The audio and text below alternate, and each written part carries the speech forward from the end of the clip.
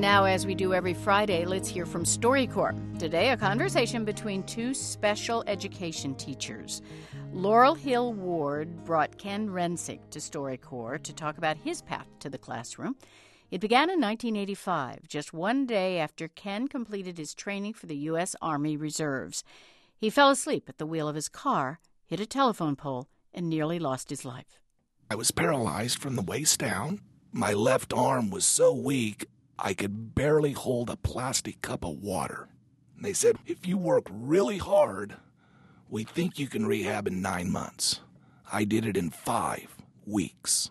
Do you think because of your perseverance and subsequent success, sometimes you're tougher on your students than some high school special ed teachers? I think so, yes. But by the time they get to me in high school, many of these kids, they've been told for so many years that they're failures.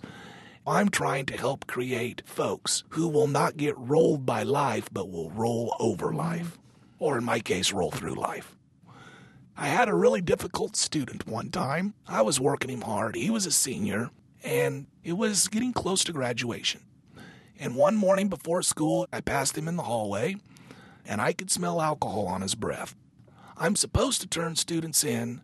However, I know if I do that, this kid's going to be suspended.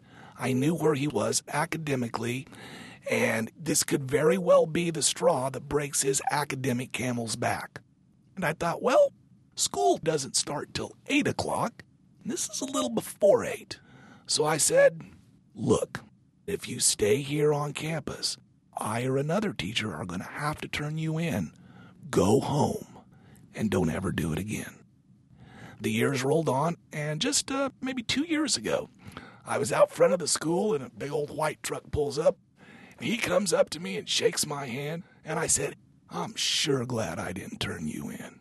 He said, I never did thank you for that, did I, Mr. R? I said, actually you did. And he looked at me funny, and he goes, how do you mean? I said, you're driving a big white truck.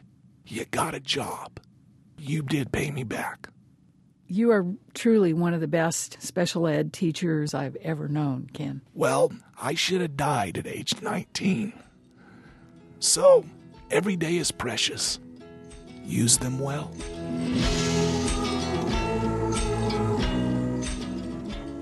Ken Rensick, known to some of his students as Mr. R, with his friend Laurel Hill Ward in Chico, California. He's currently in his 12th year as a special ed teacher. This conversation will be archived along with all StoryCorps interviews in the American Folklife Center at the Library of Congress. You can get the podcast on our website, npr.org.